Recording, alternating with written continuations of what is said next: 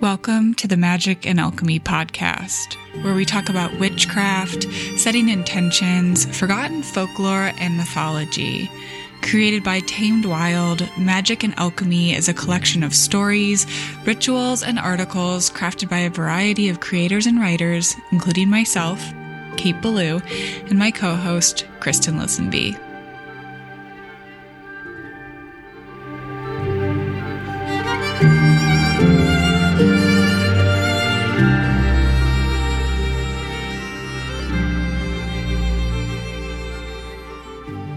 Hello and welcome back to the Magick and Alchemy podcast. I'm Kate Ballou. And I'm Kristen Lisenby. Another Mercury day, another excuse to talk magic and ritual with you, Kate, my favorite city witch. What's up? In the witch web. Yeah, I'm curious, what listener question did you choose for today? Yes, so thank you to all of you who continue to send these in. We've gotten some really fun questions lately and always, but super appreciate it.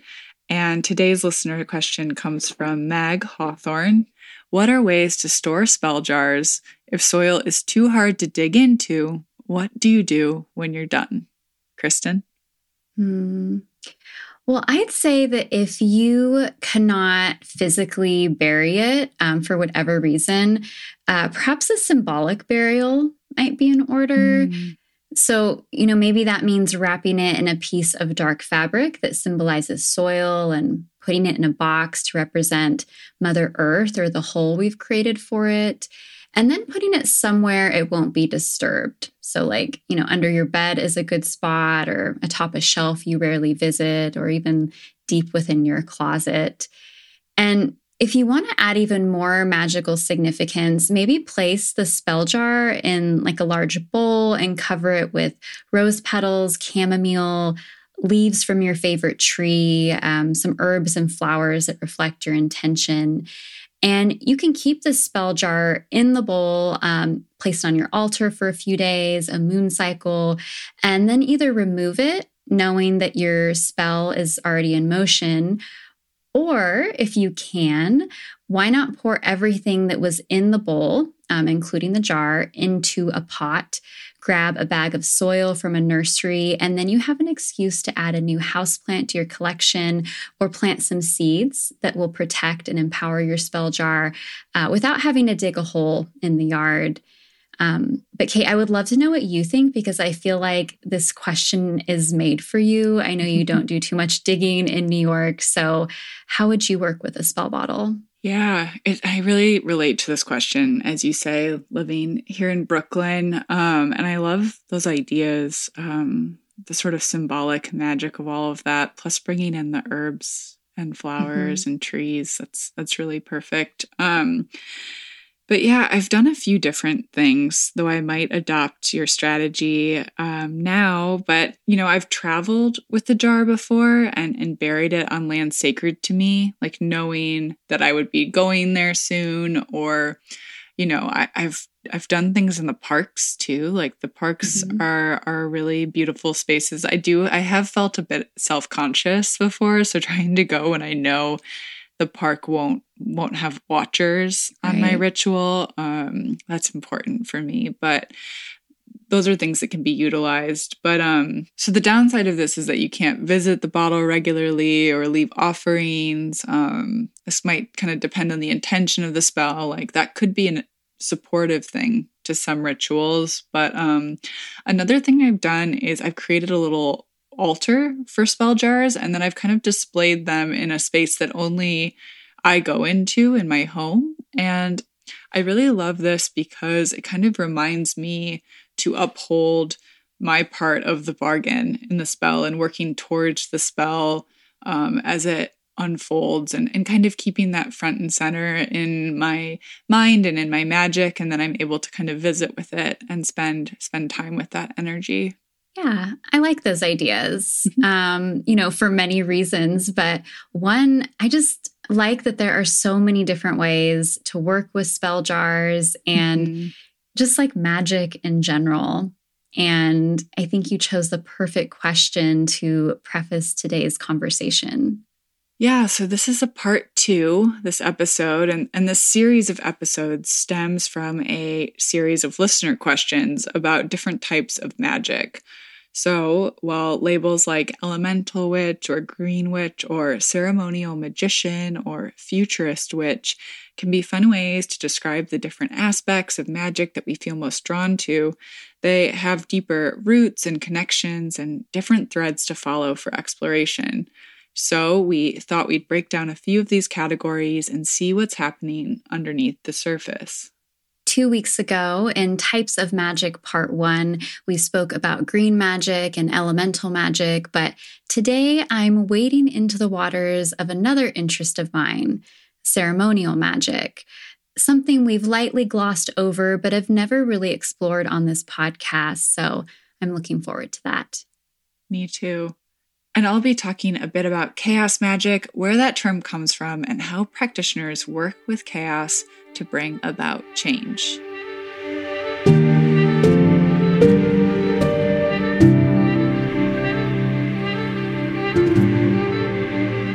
Kate, listeners, did you know that some of the, quote, biggest names in witchcraft have backgrounds in ceremonial magic?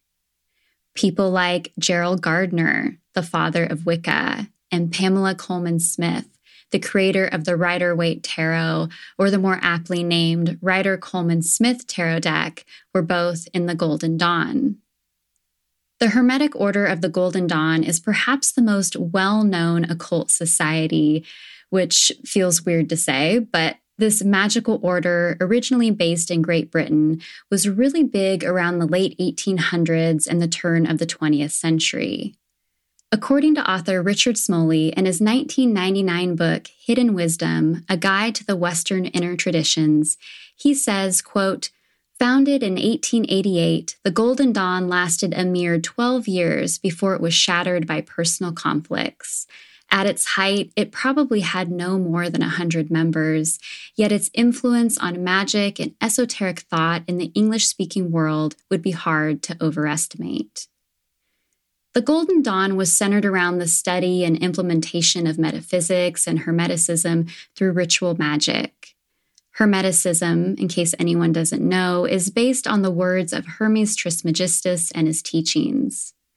According to the British painter, poet, and occultist Ithell Colquhoun and her 1975 book, Sword of Wisdom, MacGregor Mathers and the Golden Dawn, she says, "Many present-day concepts of ritual and magic at the center of contemporary traditions, such as Wicca and Thelema, were inspired by the Golden Dawn." We talked briefly about Thelema in our conversation with Chow and Koo a couple of weeks ago, but in case anyone missed that, Thelema is Greek for will. It's a magical, philosophical belief system, and its core teaching is, "Do what thou wilt shall be the whole of the law." In this phrase, thou does not reference the self, although it may sound that way. It actually references the universe, essentially giving God, goddess, spirit, permission to help us find our true will or purpose. Created by the famous or infamous occultist Aleister Crowley, who was a member of the Golden Dawn beginning in 1898, many people believe that Thelema is a continuation of Crowley's vision for what he wanted the Golden Dawn to be, which is not entirely a true reflection of that order. But going back to that conversation with Chowan for just one more minute, she was telling us how it's been really helpful for her to eat the food and spit out the bones, to not throw the slippery baby out with the bathwater when it comes to our magical research and studies, because we're rarely going to love everything about a person, a teacher, even a mentor at times. And if we know that, then it's easier to recognize the parts that are meant for us, the teachings that are meant for us, and then give ourselves the permission to leave the rest. So if any listeners out there are thinking, Crowley is horrible, why are you talking about him? I feel you, but I'm trying to learn to eat the food and spit out the bones. And Chowan does a beautiful job articulating this in her episode. Yeah, this is definitely going to be useful when we get to my section too. Yeah, magical history is so interesting, but it's not devoid of problematic characters and situations by any means. Yeah, absolutely.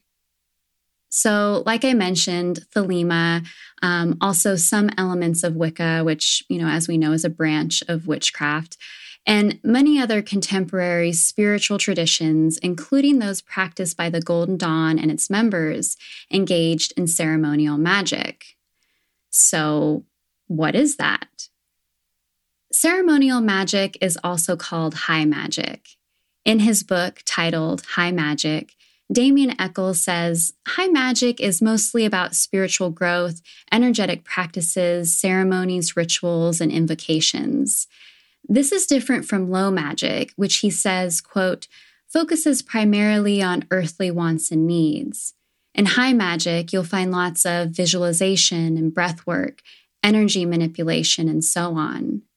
Low magic, by contrast, uses the inherent natural energies of particular objects, herbs, stones, crystals, etc., to bring about certain results.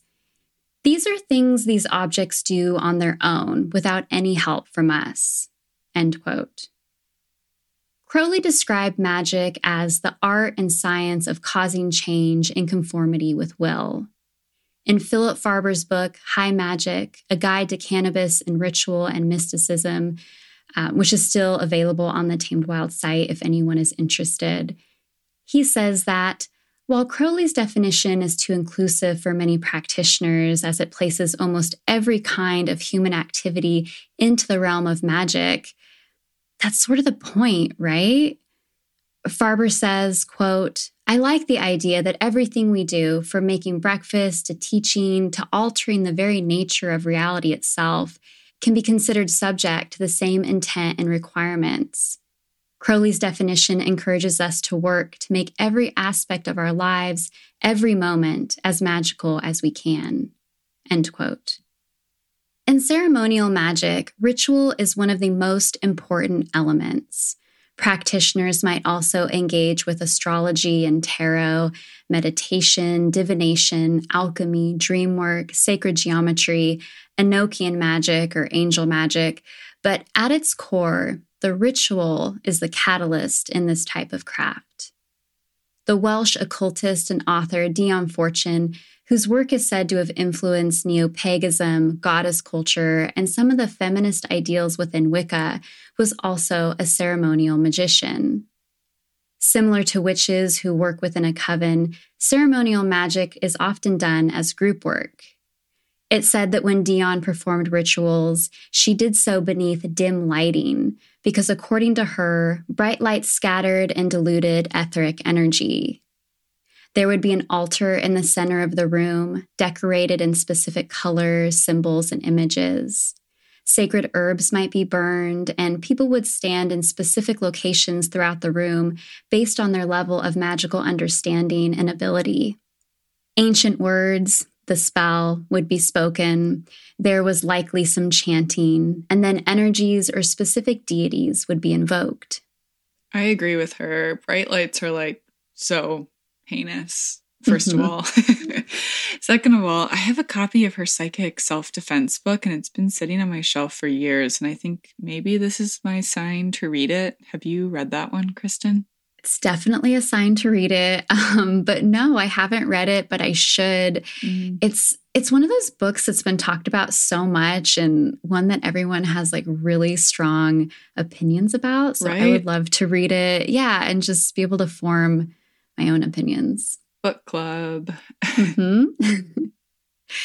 So when you think about the ritual that Dion described, in a broad sense, it may not sound much different than what many of us already do during our magical workings. Something that does set ceremonial magic apart than, say, elemental magic or green magic is how they speak the sacred words I mentioned. If you read Eccles' book, High Magick, he shares so many ceremonial spells word for word. Listeners, you might have heard of the lesser banishing ritual of the pentagram or LBRP or the middle pillar. And if you're interested in those, the full walkthroughs can be found in his book. But to work these rituals, you have to master the art of vibrating speech.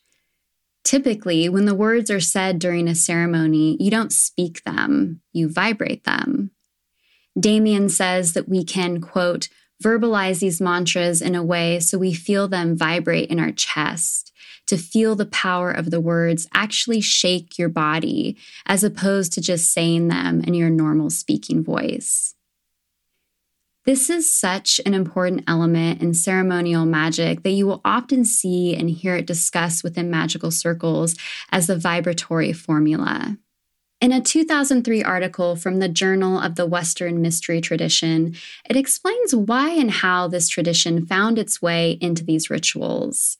It says, quote, "The power of the voice in conjunction with magic dates back to the earliest records on the subject and before. The most prominent place historically linked with the use of words in magic is, of course, ancient Egypt. It is here that we have many texts on the subject that have now been translated from hieroglyphics, and there was a system of magic specifically relating to the use of words. This magic was called Heka, which was derived from the god by the same name, although it might be pronounced Hekau. The spelling is slightly different. But this god was the author of spells, incantation, and words of bewitchment. Egypt is considered the cradle of the Hermetic tradition of the Western mystery tradition and has influenced many other ancient traditions like the Kabbalah and some of the Greek traditions, as well as a number of modern ones. In some ways, ceremonial magic feels more performative than other rites, but that's, not necessarily a good or a bad thing. It just is. Again, this takes us back to group work or coven work, where multiple people share and focus their energy on a specific intention to bring about results in a quicker manner than if we engaged in spell work on our own. And although most ceremonial lodges and orders carry more of a masculine or patriarchal element than, say, the covens we witches are used to, the goddess does make an appearance.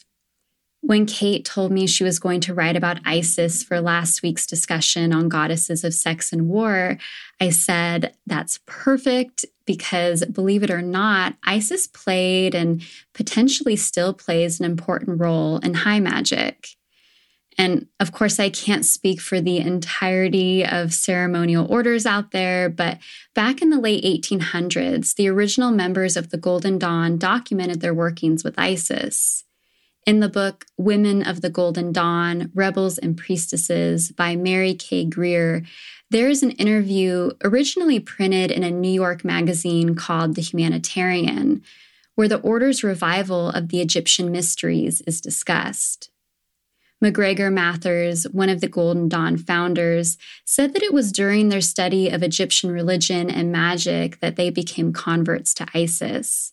Isis began appearing to them in dreams and visions and through meditating on ancient symbols. Later, Mathers and others created the Temple of Isis.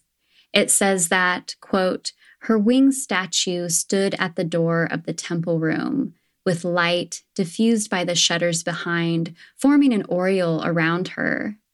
Flowers lay at her feet, their odor mingled with that of incense. Large drawings of Osiris, Nephthys, Horus flanked an altar to the left, upon which was a triangular-shaped Tibetan lamp of green stone that was never extinguished. End quote. There is a lot more to this story about the Golden Dawn's relationship with Isis and ancient Egypt in general, so if anyone is interested in going deeper or even just learning about the role that women played in the creation of this occult society, the book I mentioned, Women of the Golden Dawn, is an excellent source. Most of the practices and rituals of the Golden Dawn's inner order would have been lost were it not for Israel Regardie, Aleister Crowley's secretary. Rigardi was not a fan of Crowley's, and he went against the rules of the order and published their highly guarded practices and rituals. Today, these books continue to be a gold mine for magicians and have never gone out of print.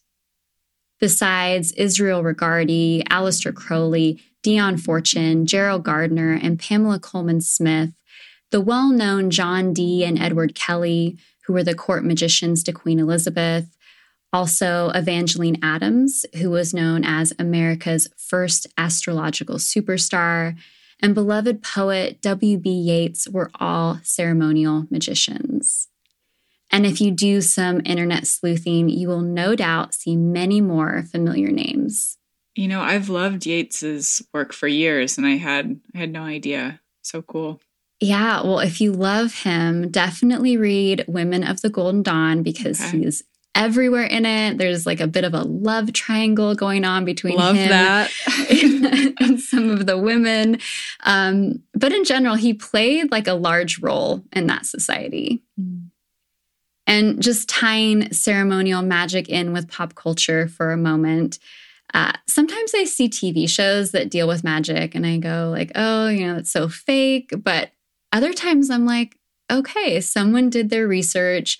Somebody on the writing staff is a witch or a magician because they are giving away some secrets here. And one such show that I felt like was pretty accurate when it came to their portrayal of some elements of ceremonial magic is a Netflix show called The Order. And it deals with a secret society called the Hermetic Order of the Blue Rose.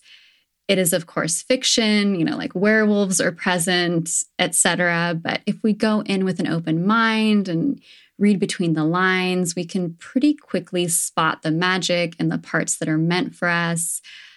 Plus, it's pretty fun. So check it out if you're searching for a new magical show to watch.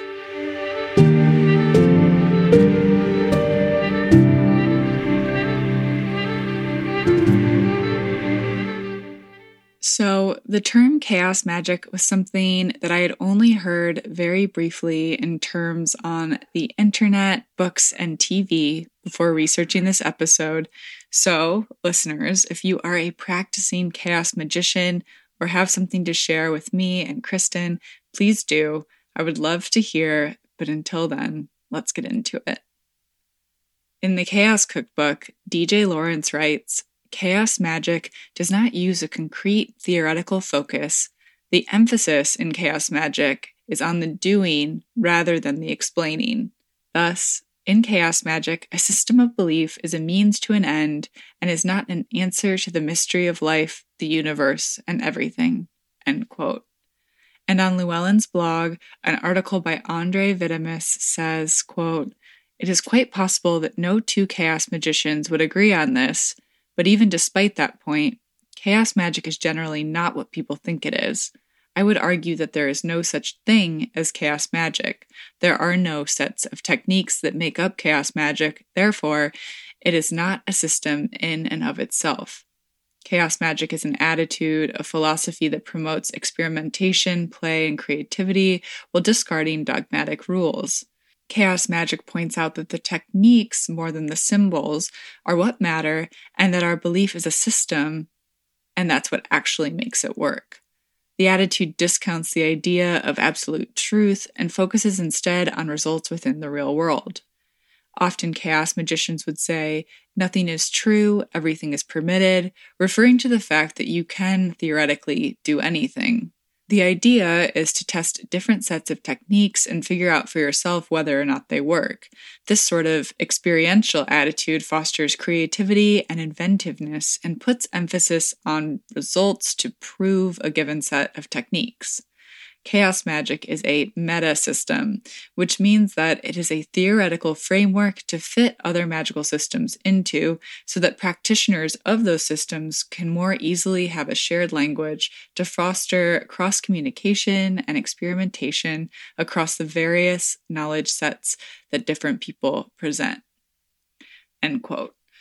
So, in chaos magic, a personal system is never developed. What applied yesterday may be irrelevant today, and that all that matters today is what is used today. Experience can help chaos magicians figure out what would most likely be useful, but they are never confined by the concept of tradition or even coherence.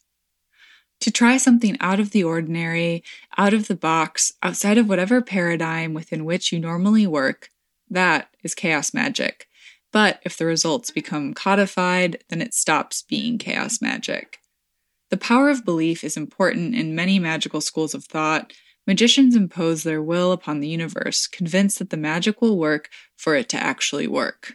And this approach to magic involves telling the universe what it will do. It is not as simple as just asking or hoping for something to happen.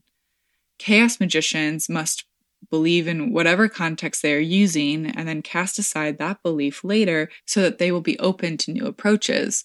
But belief is not something you reach after a series of experiences. It is a vehicle for those experiences, self-manipulated to further a goal. Peter J. Carroll is frequently credited with quote-unquote inventing chaos magic, or at least the concept of it. He organized a variety of chaos magic groups, which sounds like a joke, organizing the chaos, in the late 1970s and 80s, although he eventually separated from them. His books on the subject are kind of considered the standard for those who are interested in the subject.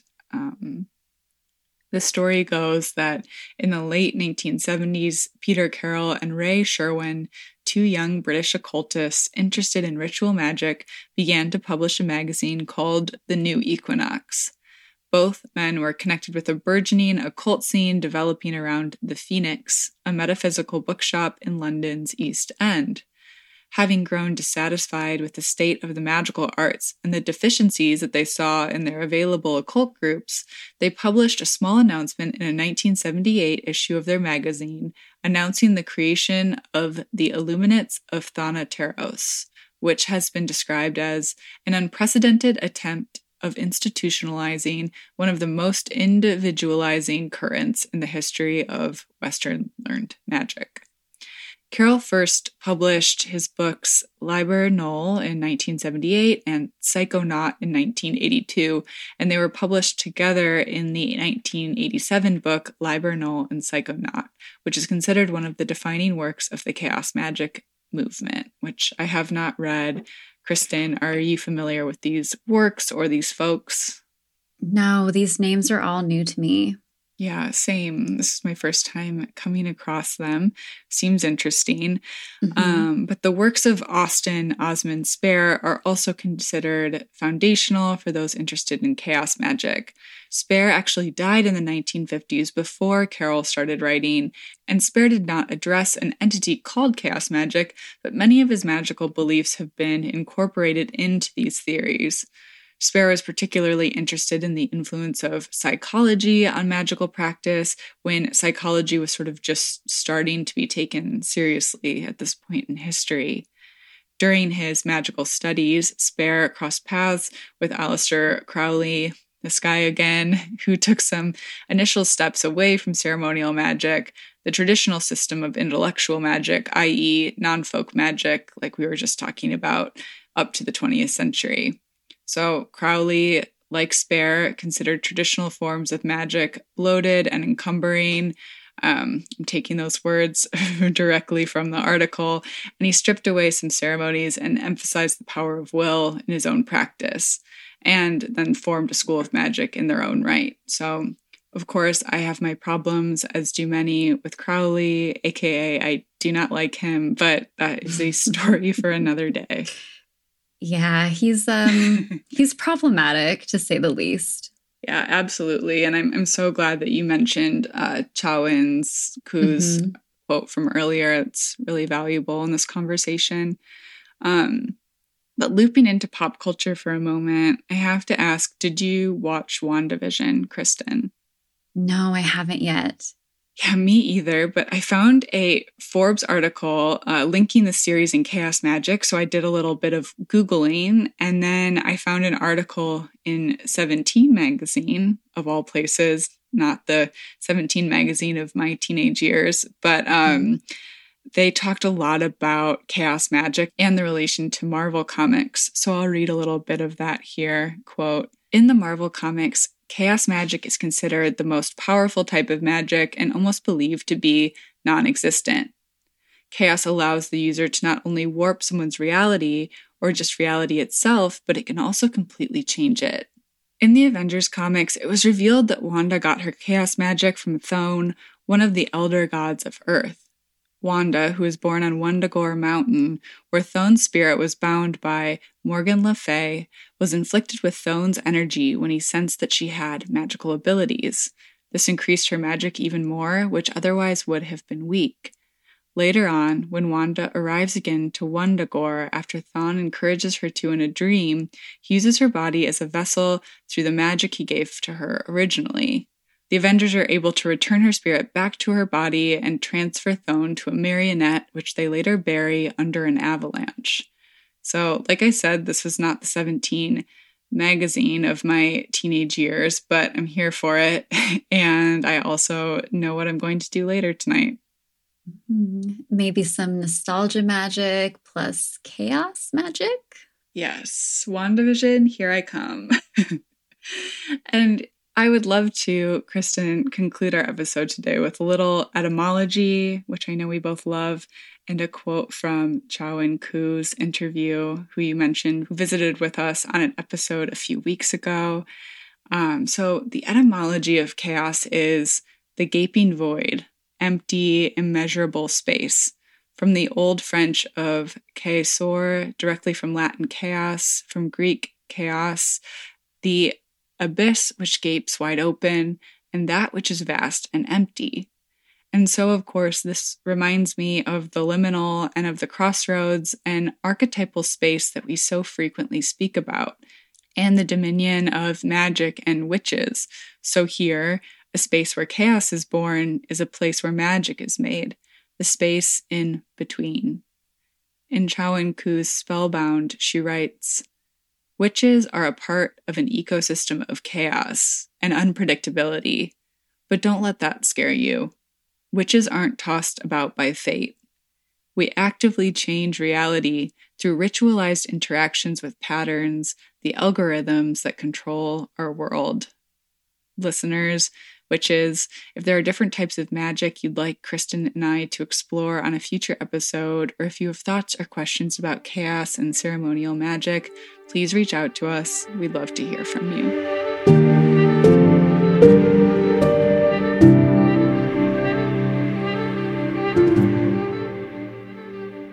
Thank you so much for joining us today on Magic and Alchemy, a podcast from Tamed Wild. Again, we're Kristen Lisenby and Kate Ballou. You can find us online at Easton Alchemy and at K8Ballou. Send us all of your questions, comments, or just say hello via email at podcast@tamedwild.com. You can view all the amazing offerings from Tamed Wild on their Instagram at Tamed Wild or on the blog tamedwild.com. Tune into next week's episode while Kristen and I have a conversation about her homesteading journey. Just a reminder that magic and alchemy are always available to those who know where to look for it, so mote it be or something better. Until next time.